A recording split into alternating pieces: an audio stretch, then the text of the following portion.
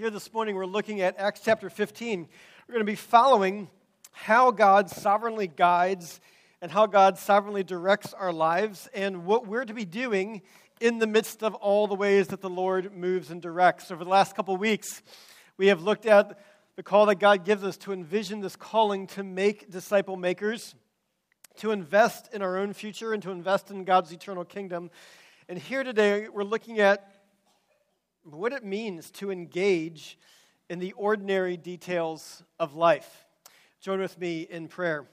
Heavenly Father, pray that you would help us to understand the way that you work in the little things, the way that you work in the ordinary and the mundane, the way you work in seemingly insignificant ways to bring about the advancement of your kingdom. Lord, guide us in this, we pray, in Jesus' name, amen. Gaius Plinius Luci arrived in the city of Bithynia just in time to celebrate the Roman emperor's birthday on September 18th in the year 111 AD. And Pliny, as he is more commonly known, was sent as a special commissioner to sort out all of the problems in this area bordering the Black Sea in the Roman Empire. The problems were political, the problems were economic, they were administrative, and one of the main problems that he had was what to do with all of these Christians who were there. Pliny didn't know a whole lot about Christians, except that Christians were very stubborn about clinging to their beliefs. They would not pray to the gods. They would not burn incense to the emperor's statue, and that they met regularly to sing and pray to Christ, and they promised to abstain from theft, robbery, and adultery. And their stubbornness alone was reason enough to merit their punishment. But the thing that really bothered Pliny was the way that Christians spread their beliefs. So he wrote to Emperor Trajan, asking for guidance on what to do with all these Christians. And he wrote saying this: "A great many individuals of every age and class, both men and women, are being brought to trial, and this is likely to continue. It is not only the towns, but villages and rural districts too, which are infected through contact with this wretched cult." What was happening? Christians were infecting the region. And as people came in contact with this wretched cult, they became believers. Well, how did Christianity get to this place? How did Christianity get there and these spread so virulently? Well, what we're going to examine this morning is how God sovereignly guides and how God sovereignly shapes our lives to accomplish His purposes and accomplish His mission. We're going to examine the story in particular in Scripture of someone who didn't stay in one place for very long. His job kept moving him around. He didn't stay long enough to develop long-term relationships and have a long-term impact, we might say. He was someone who often really wanted to be somewhere other than he was. He wanted to be somewhere else. And he was regularly convinced that God also wanted him to be somewhere else. As he set forth on his career got massively derailed. And then in addition to that, he was afflicted with a life-altering ailment that forced him to give up his career plans and to be somewhere that he hadn't planned on being, and indeed somewhere that he didn't even want to be. Does any of that sound like your life? Or at least parts of it. But it was the same someone who God used to advance the gospel across racial and cultural and political barriers. This same someone who God used to plant dozens of churches and to write 13 books of the Bible. This was the Apostle Paul. And what we're going to examine is how we must respond to the way that the Lord works in guiding, directing, and accomplishing His plan. First thing that we see here in this passage, and just to let you know, we're going to be going through Paul's missionary journeys here. And there's some remarkable things that are revealed when we study his missionary journeys, but I just want to give you a heads up that for some of you, you're going to love this because there's maps and details, and some of you are going to think this is the most tedious thing ever because there are maps and details. But the point is, what do we learn through this? And brace yourself for what's about to come. All right. This is what the Apostle Paul first calls us to as we enter into this and looking at Paul's journey, is that we need to embrace God's purpose and his purpose in this world. So it's what we've been examining over the last couple of weeks. Acts chapter 1, verse 8.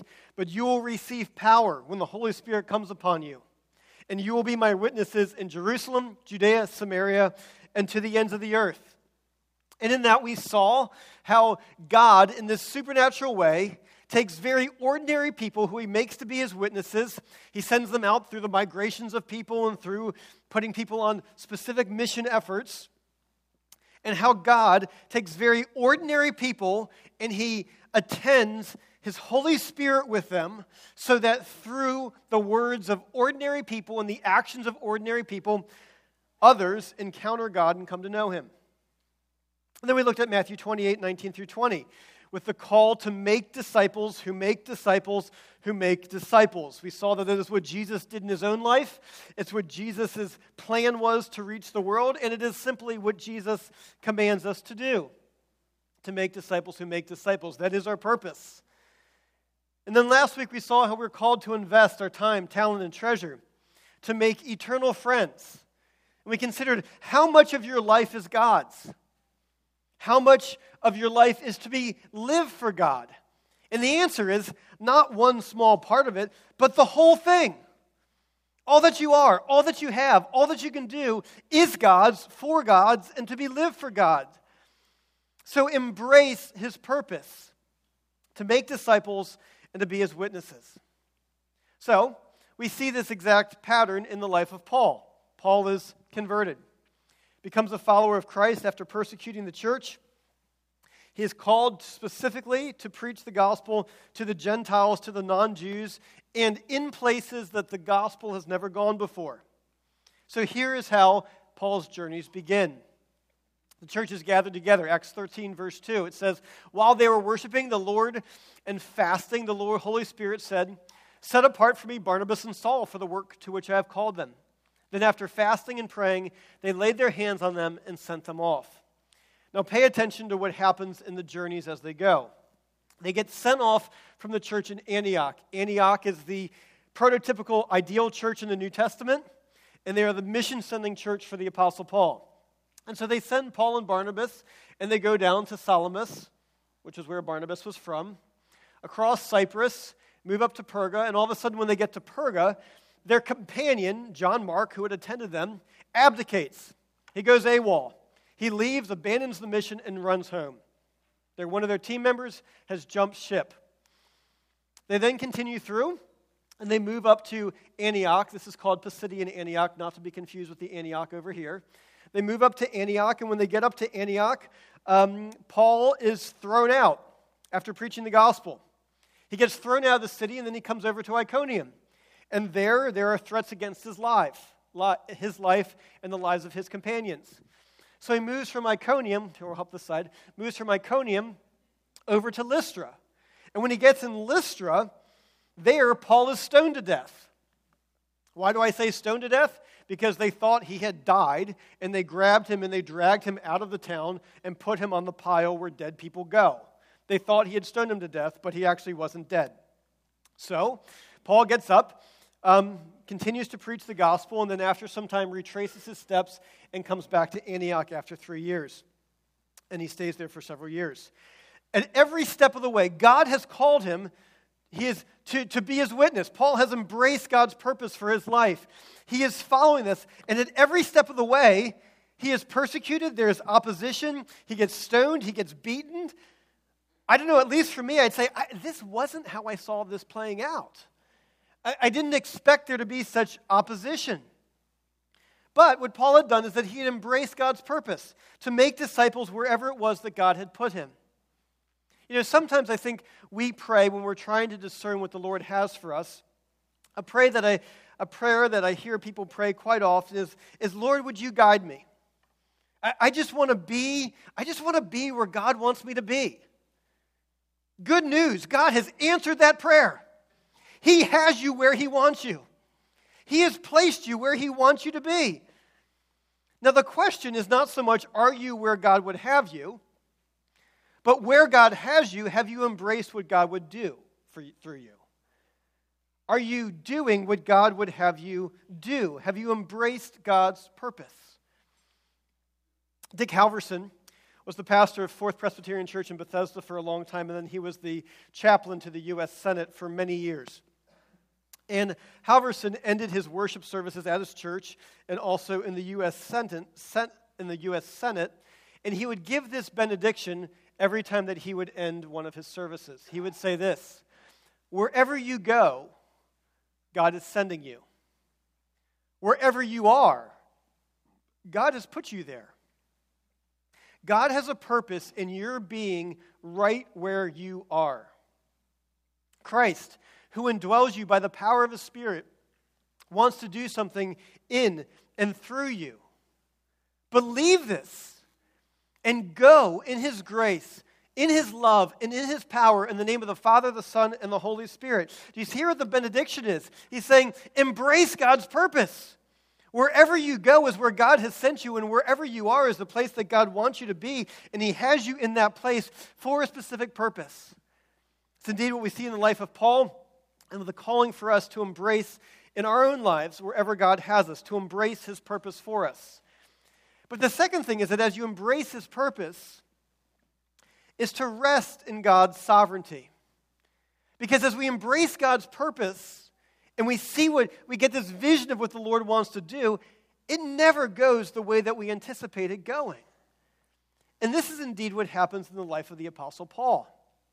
It says, after some days, this would be after a couple years, after some days, Paul said to Barnabas, let us return and visit the brothers in every city where we proclaim the word of the Lord and see how they are.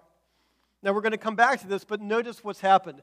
The first time Paul and Barnabas were sent out, God spoke to the church and said to the church, send Paul and Barnabas.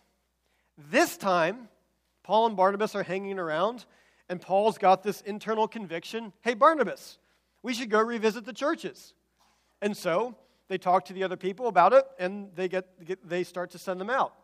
But as they're talking about this, something happens. Paul and Barnabas get into an argument. And it states this. Now Barnabas wanted to take with them John called Mark. Who was this John Mark? The same one that abdicated on their first trip. But Paul thought best not to take with them one who had withdrawn from them in Pamphylia and had not gone with them to the work. And there arose a sharp disagreement, so that they separated from each other, and Barnabas took Mark with him and sailed away to Cyprus. And Paul chose Silas and departed, having been commended by the brothers to the grace of the Lord, and he went through Syria and Cilicia, strengthening the churches. What does this look like? It looks like this. They're here in Antioch. Remember, the first trip went counterclockwise. They get this conviction, we're going to go visit these churches again. However, the two of them have a conflict and can't agree, and so they split up the team. Barnabas and John Mark follow the path that they went before. Counterclockwise. They go to Salamis on the Cyprus. Paul, now with Silas, says, you know what? We're going to go the opposite direction. You take John Mark, go counterclockwise. We're going to go the other way. We're going to go, you go clockwise. We're going to go counterclockwise. So Barnabas and John Mark go this way, and Paul and Silas head off this direction. Now what happens after this is that Paul, and this is we're going to get into some of the details, but pay attention to these details. Paul also came to Derbe and Lystra. Where is that? Right here. Paul comes to Derbe and to Lystra, and a disciple was there named Timothy, the son of a Jewish woman who was a believer, but his father was a Greek. He was well spoken of by the brothers at Lystra and Iconium. And Paul wanted to accompany him, and he took him and circumcised him because of the Jews who were in those places, for they all knew that his father was a Greek. So what's happened at this point?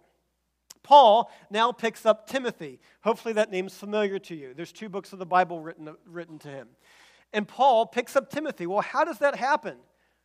It doesn't, partly because there was a conflict between Barnabas and Paul here, and instead of going this direction, Barnabas goes this way and Paul goes that way, and there he meets up with Timothy and picks up Timothy.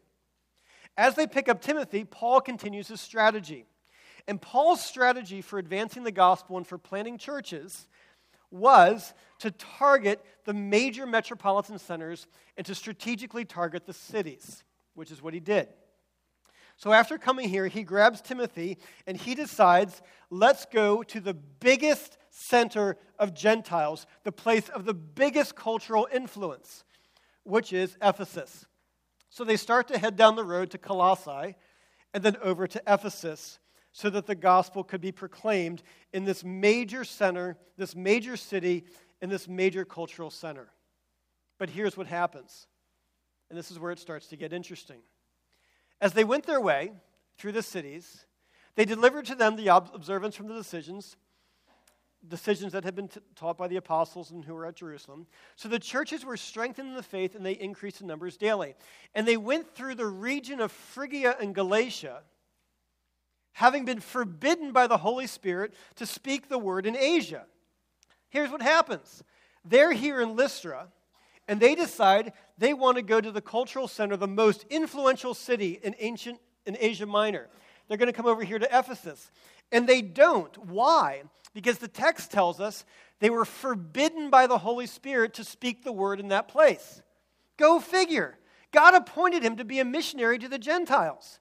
And all of a sudden, they are headed to the most culturally influential place, and God forbids them from going there. So what do? Well, they hang out. They hang out for a while. They visit the churches in Phrygia and Antioch and Galatia in this region over here. And then they say, wait a second, so where should we go? Well, we're not going to go east because that's where we came from. We can't go south. I know, we can't go south to Ephesus, this major cultural center. Let's go north. So they head north to go to Bithynia. Why would they want to head here? Is because this was the major cultural center. And running along right here was the major highway that connected Europe ultimately to India. And so it made sense. Go to this place where they could proclaim the gospel, and the gospel would be dispersed from Europe all the way over to India.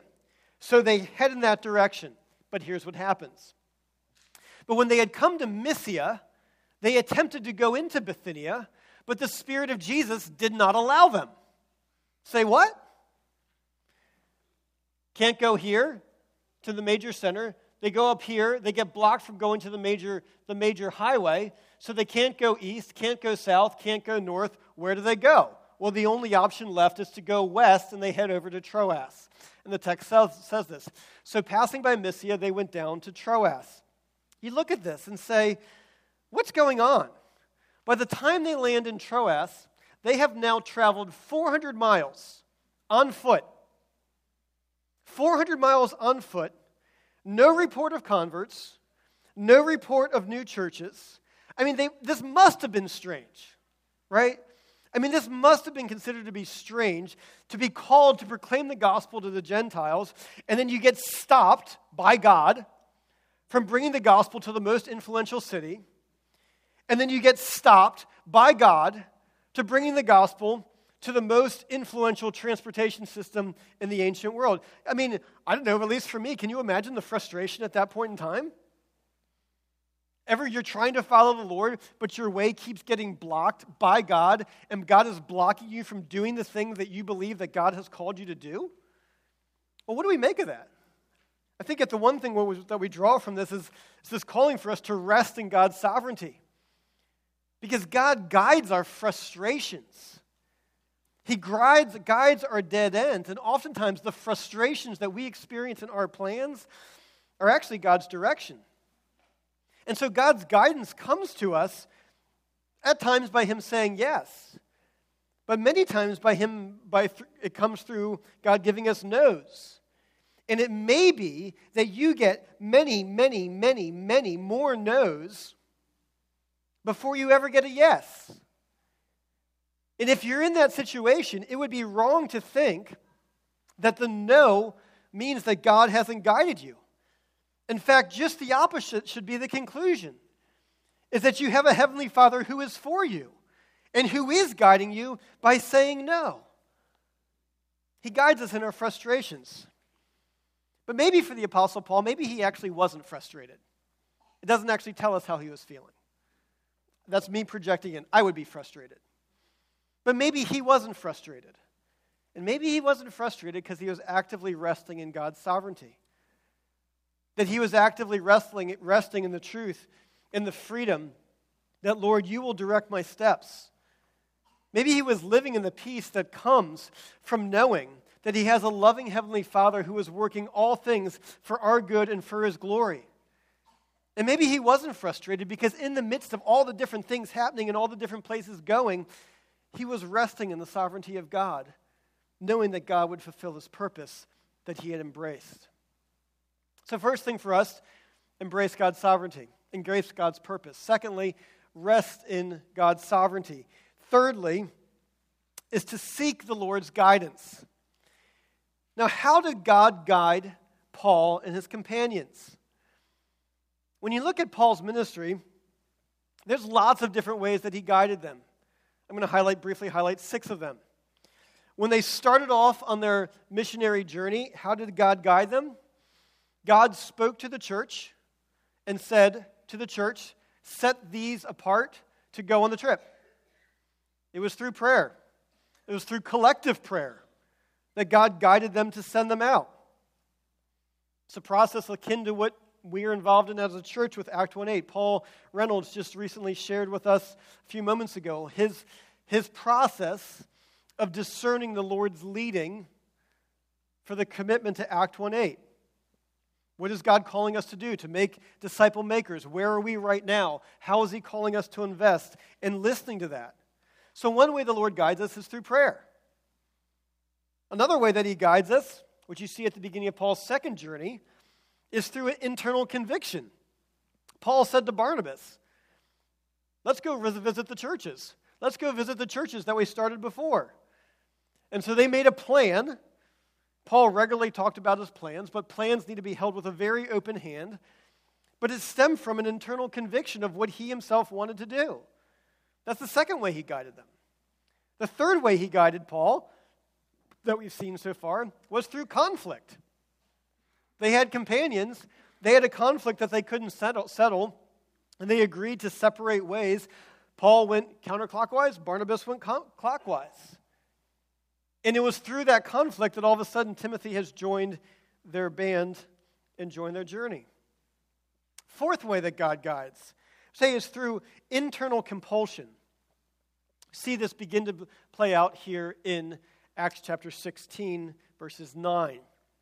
After they were boxed in, couldn't go this direction, couldn't go south, couldn't go east, couldn't go north, they decided to go west to Troas. While they're in Troas, waiting there, it says this: a vision appeared to Paul in the night. A man of Macedonia was standing there, urging and saying, come over to Macedonia and help us. Macedonia, over here, into Europe. They're here, come on over here, he says. And when Paul had seen the vision, immediately we sought to go on into Macedonia, concluding that God had called us to preach the gospel to them. How does God guide them? Well, he gives this vision to Paul, but I want to note something about this vision. This vision did not redirect their path. It did not redirect them. It simply confirmed where they were already going. They were already moving in that direction. And God confirms it with this vision. The result, the gospel goes to Europe and on to Rome. Fifth way, and I say, the internal compulsion. I don't know, there's just sometimes I think if you're seeking the Lord and listening to the Holy Spirit and saying, Lord, guide me, what would you have us do? The Lord just brings impressions on your heart.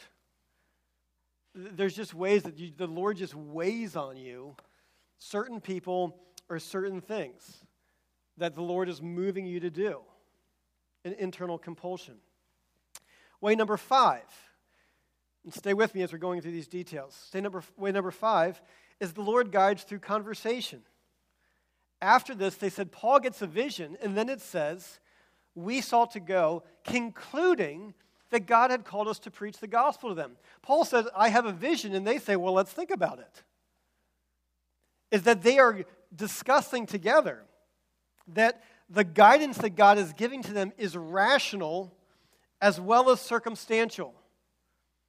Following God's guidance is not just a matter of reading the signs or whatever that means, but of making a wise decision with the information that you have.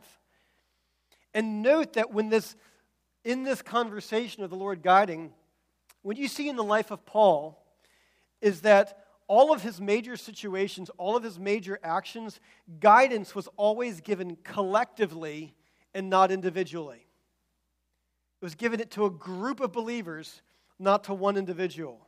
It said the Spirit would not let them go into Bithynia. The vision came to Paul, and it says, and we concluded that God was calling us to preach. Guidance comes through God's people, and it comes collectively, it comes through thinking, it comes through rational, wise decisions, as well as through our circumstances.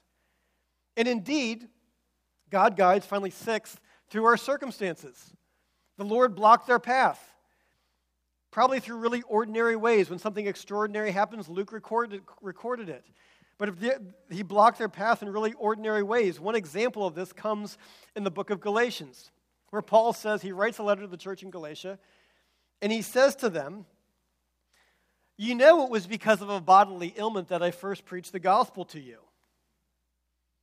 You hear what Paul's saying to them? He said, I didn't want to come to Galatia.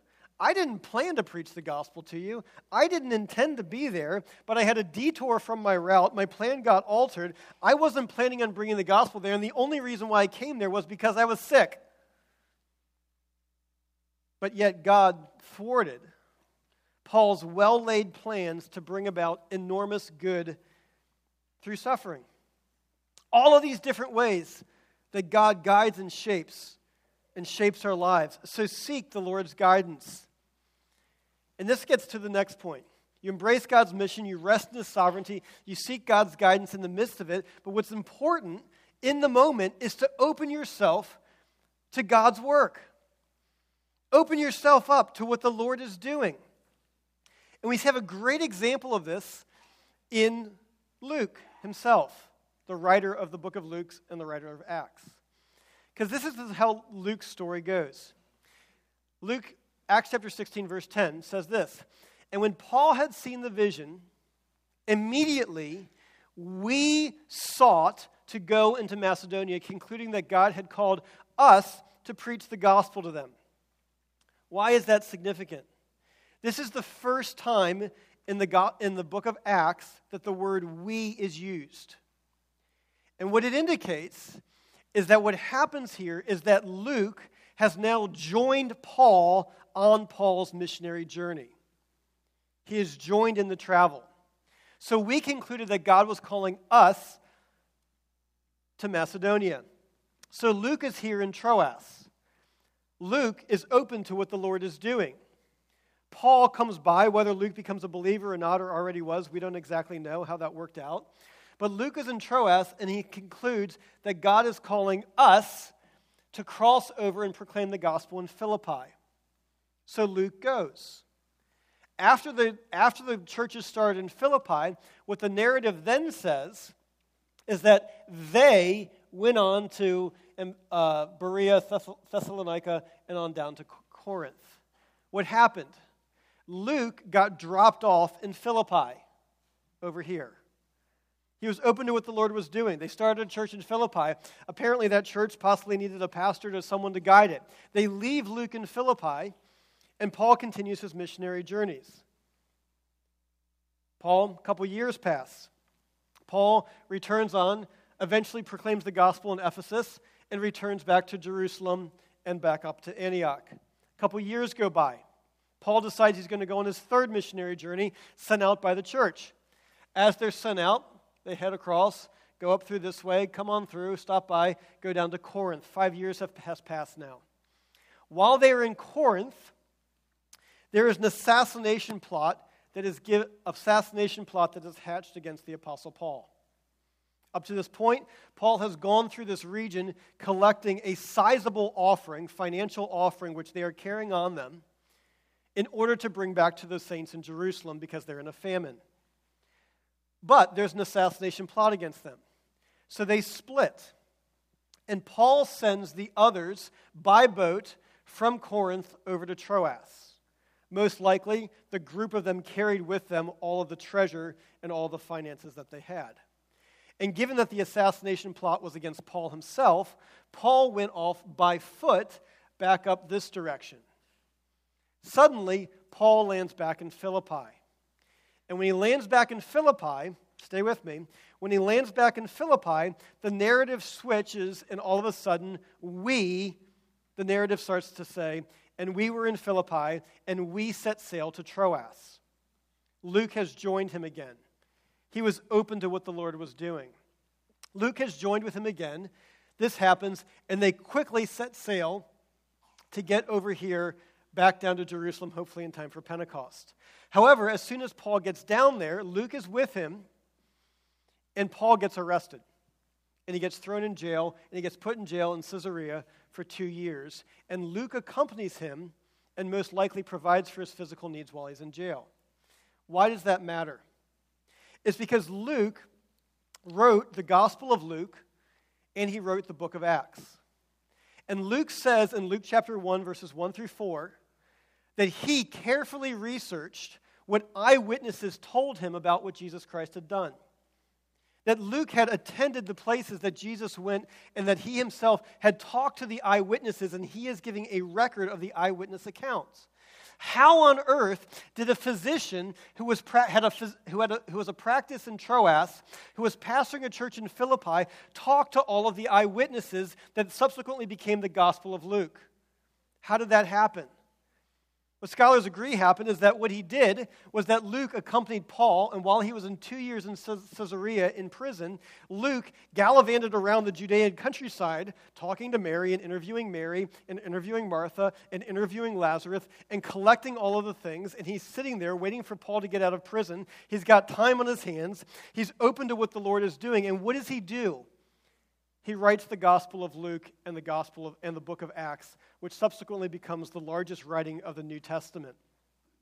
How did that happen? How do we have the Gospel of Luke? It's in part because there was an assassination plot against Paul here. And because of that assassination plot, he happened to go up to Philippi, and there was someone named Luke who was open to the Spirit of God, who happened to attend with him to go down here, and he had 2 years to kill, where Jesus lived and walked, and he decided he was going to be open to the work of the Lord and be used by God to what God was doing to advance his purposes. It's a calling for each one of us to open ourselves to the work of the Lord and to open ourselves to what God is doing. It's a little bit like you're going on a car trip with kids in the car, and they're all playing their electronic devices, and they look out, and you go to this area, and it is beautiful, and it is gorgeous. And you're like, hey, kids, look out the window. And they're like, yeah, cool. Can I finish playing my game now? You're like, open your eyes. Like, see where you are. Appreciate what is around you. And to individual Christians, I believe God is calling to us and saying, open your eyes. Get your head up out of your own little world and look what the Lord is doing. Look at how God is sovereignly working through ordinary things, through challenges, through sickness, through illnesses, through frustrations, through assassination plots, through all of these obstacles. And open your eyes to what God is doing and saying, Lord, how would you use me? Where you have sent me, where I am is where you have put me, and I am here with your Spirit attending to me for a purpose in this community. Open your eyes. Let me give you 2 brief stories of that. One of these occurred yesterday. Yesterday, Holly and I were up at the retreat center that the ladies are going to for their women's retreat, working out final details. And there were several other conferences going on there at the same time, a couple hundred people. And we walk out of the dining hall, and I bump into somebody who'd been visiting Cornerstone, but hasn't been here in a couple months at this retreat center that was three hours away from here. And I say, hey, how's it going? He's like, whoa. Crazy to see you. And they say, oh, yeah, I miss seeing you. It's good to see you. And he says, yeah. And then we split and we go different ways. And I'm like, daggone it, I'm a pastor. Like, I should have said, come back to church. Like, I should have said, how have you been? Like, where have you been? I should have said something like that. And I'm like, man, right? So I go down, and then we're sitting there, and I sit down, and I'm working on this sermon about opening my eyes to the work of the Lord. Right? And I'm like, daggone it, I really should have said something to that guy. And so I'm sitting there, and the main session breaks out. And I'm literally working on this part about opening your eyes to the work of the Lord. And this guy walks up to me. He's on a retreat with a church that he was a part of some years ago. And he lives down here still, and he was on a retreat with some church from some years ago and somehow got connected with them and decided to go back on the retreat. And I'm like, open your eyes to the work of the Lord. Blah, blah, blah, blah, blah, blah. And the breakout comes, and the dude walks up, and he's like, hey. He's like, you're in my seat. Like several hundred people, I am in his seat for his small group. Literally in his seat. I'm like, open your eyes to the work of the Lord. So I'm like, okay, got it, Lord. And so I say, hey, where have you been going to church? Have you been going to church anywhere? He's like, no, I haven't. He said, actually, can we grab lunch? I'd love to catch up with you. I said, that'd be great. So we ended up grabbing lunch and had a good time connecting. He's like, yeah, I'll be back in a couple weeks. He said, yeah, I'll be back. And I was like, golly day. I'm like, this is so difficult for me. I don't know about you. I am a pastor. I am writing a sermon on opening my eyes to the work of the Lord. Right? And the Lord whacks me over the head, and I'm like, oh, how about right now? Right? But God is doing things at all these different times, and all of his sovereign workings and moving people around. He is at work, and he calls us not only to embrace his purpose, but to be open to what he is doing. Personally, that's my second problem, is I'm not open to it. And so I regularly pray, Lord, would you give me an opportunity to show someone the love of Christ? And when that opportunity comes, would you give me the courage to take it? That I would actually open my mouth and that I would engage. That I would take a step forward. And so I pray for that regularly. And usually I pray that when I'm going on trips. And so I pray that, when I'm driving to the airport. And usually what happens when I get on the airplane, I pray this prayer and say, okay, Lord, would you make a way that I can show someone your love? And usually the person that I'm sitting next to has their headphones on, their hoodie pulled up, and they're reading a book, and they're like not interested, right? And I get that. I don't want to be like, hey, we're sitting next to each other for a reason, man. Like, let's talk. Like, I'm not going to be that dude. And so I just pray for it, and oftentimes nothing happens. Well, a little while ago, I had a trip to Atlanta, and it was an early morning flight. It was like a 6 a.m. flight, so I had to get to the airport by 4:45 or something like that. And so I was at the airport, and it had been a really exhausting and stressful week. I was like emotionally done. I was exhausted. It was 4 in the morning, 5 in the morning. And so I get to my gate, and I sit down, and I pull out my journal to start writing out my prayers. And I write out my prayers because if I don't write them out, I get distracted, and I'm like, oh, look at the bird. And so I write them out just to keep myself focused. So I'm writing out my prayers so I can pay attention to praying. And this guy sitting next to me goes, hey, is that a prayer journal? And I'm like, I do not want to talk to anyone right now. Like, I want to be completely left alone. I did not pray that prayer today that God would use me this time. Like, I just want to be left alone. And so I'm like, he's like, is that a prayer journal? And I'm like, yes, it's so I can pray by myself. Right? and so he's like, I've got one too. I'm like, I hope you use it. Right? This is what I'm thinking in my head. And so he goes, well, and then he introduced himself, and I'm like, all right, fine, God, okay, right? Slam my journal shut. I'm like, hey, nice to meet you. What's the deal? And so he starts telling me how he recently became a Christian and how he's a traveling salesman, and he's got the Southeast region, and as a result of that, he's away from his home a lot. And then he starts sharing with me how he got involved in all kinds of sexual sin, and that the Lord has convicted him of this, and that he's got him several Bible studies that he's using. And isn't it great the way that the Lord brings people into his life, like me, when he is on trips to encourage him in his walk with the Lord? It's like, that's great. That's great. So we have this nice conversation, and finally, the gate attendant says, we're boarding your flight, get on the airplane. I'm like, yes, right? And he had pre-boarding, so he was up and gone. So I'm like, okay, I just want to go to sleep. I just want to check out. Fine.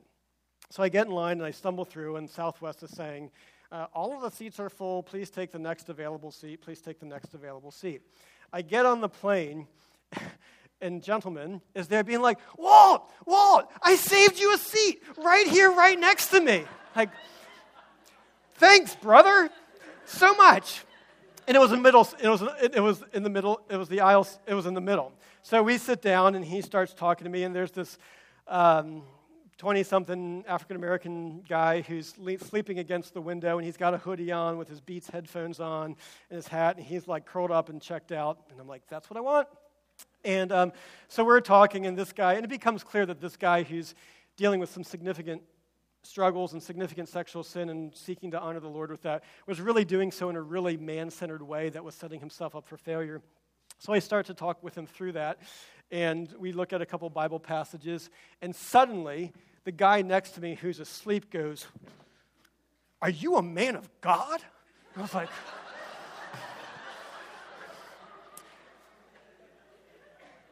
"Why, yes, I am. Thank you, Lord," right?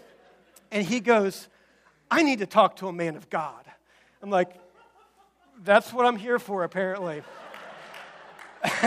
And so he overheard part of our conversation, and he starts telling me about all of his sexual sin and all of his individual struggles, and he was going on his way to some deliverance conference to be set free from whatever. And I knew the guy who was teaching it, and not a good situation. And so I'm like, you know what? Okay, let me give you some good biblical counsel. So I said, open up your Bible let's take a look at this. And the guy on the other side of me goes, "Well, what passage is that?" And I'm like, okay, why don't you turn to these passages, and you turn to these passages, and then you read this. And so anyhow, I end up leading this. I'm angrily leading this hour-and-a-half Bible study on this flight to Atlanta, totally mad of what the Lord is doing here. And I'm like, oh my gosh, like why today? Like, this is the day that I was decided I was not interested in doing this, God. And so anyhow, we finish up, and they're both like, "Man, did God just brought you here today?" I'm like, yeah, it happens, you know. And I'm walking off the plane, and I'm like, "I'm sorry, Lord. Forgive me, forgive me, forgive me, forgive me." Like, where you go, God has sent you. And where you are is where he has put you.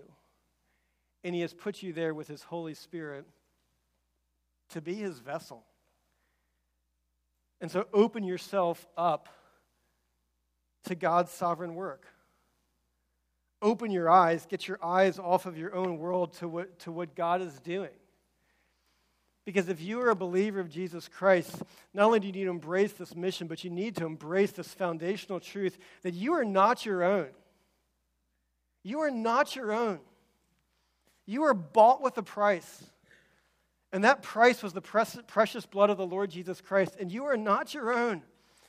And you are put, if you are a disciple of Christ, you are put to make disciples of Christ wherever it is that the Lord would put you and wherever it is that the Lord would send you. Open your eyes. Open yourself to being used by the Lord. Because God is determined that he will accomplish his purpose. He will accomplish his mission. And the ways that he does so, it doesn't always make sense. It doesn't always make sense. You know, there's someone who I have been praying for would come to faith in Christ for 10 years, and sometimes it really frustrates me. Because I'm like, God, why doesn't this person become a Christian?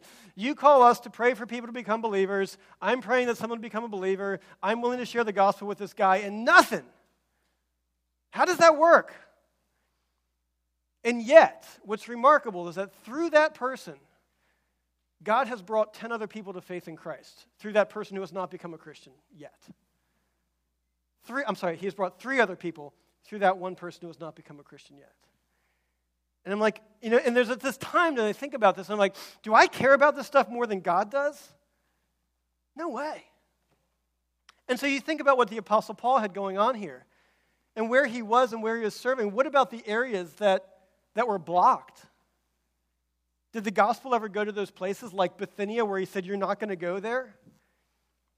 Well, we know that 10 years later, the Apostle Peter writes a letter, the letter of 1 Peter, and he opens up by saying this. Peter, an apostle of Christ, to those who are elect exiles in the dispersion in Pontus, Galatia, Cappadocia, Asia, and Bithynia. That even though Paul wasn't the one who brought the gospel there were ordinary Christians who God used to bring the gospel to Bithynia, because God is determined to bring about his mission and to accomplish his purposes. And 60 years after Paul's pathway was blocked is when Pliny wrote to Trajan and saying, it is not only the towns but the villages and rural districts too, which are infected through contact with this wretched cult. How does that happen? Sometimes God's direction confuses us, but God has a plan. He is the master planner, and he will accomplish his purposes. And how did the gospel come there? It came through ordinary Christians whose names aren't written in the Bible. Ordinary Christians who embrace God's purposes, who rested in God's sovereignty, who sought the Lord's guidance and were open to what God was doing so that God would accomplish his mission, who embraced what Dick Alverson said. Wherever you go, God is sending you. Wherever you are, God has put you there. God has a purpose in your being right where you are, and Christ, who indwells you by the power of his Spirit, wants to do something in and through you. Believe this and go in his grace, his love, and his power. In the name of the Father, Son, and the Holy Spirit, amen. Let's pray together. Father, you use the ordinary and mundane things of our life. You shape us and redirect us. Lord, you guide us. Sometimes through sickness, sometimes through tragedy, sometimes through assassinations, sometimes through ordinary things such as bad weather. And you guide us that you would accomplish your purpose. Lord, would you make us open to what you are doing? And not only would we be open, but would we have the courage to follow you and to show the love of Christ to the people that you have already put into our lives. In Jesus' name we pray. Amen.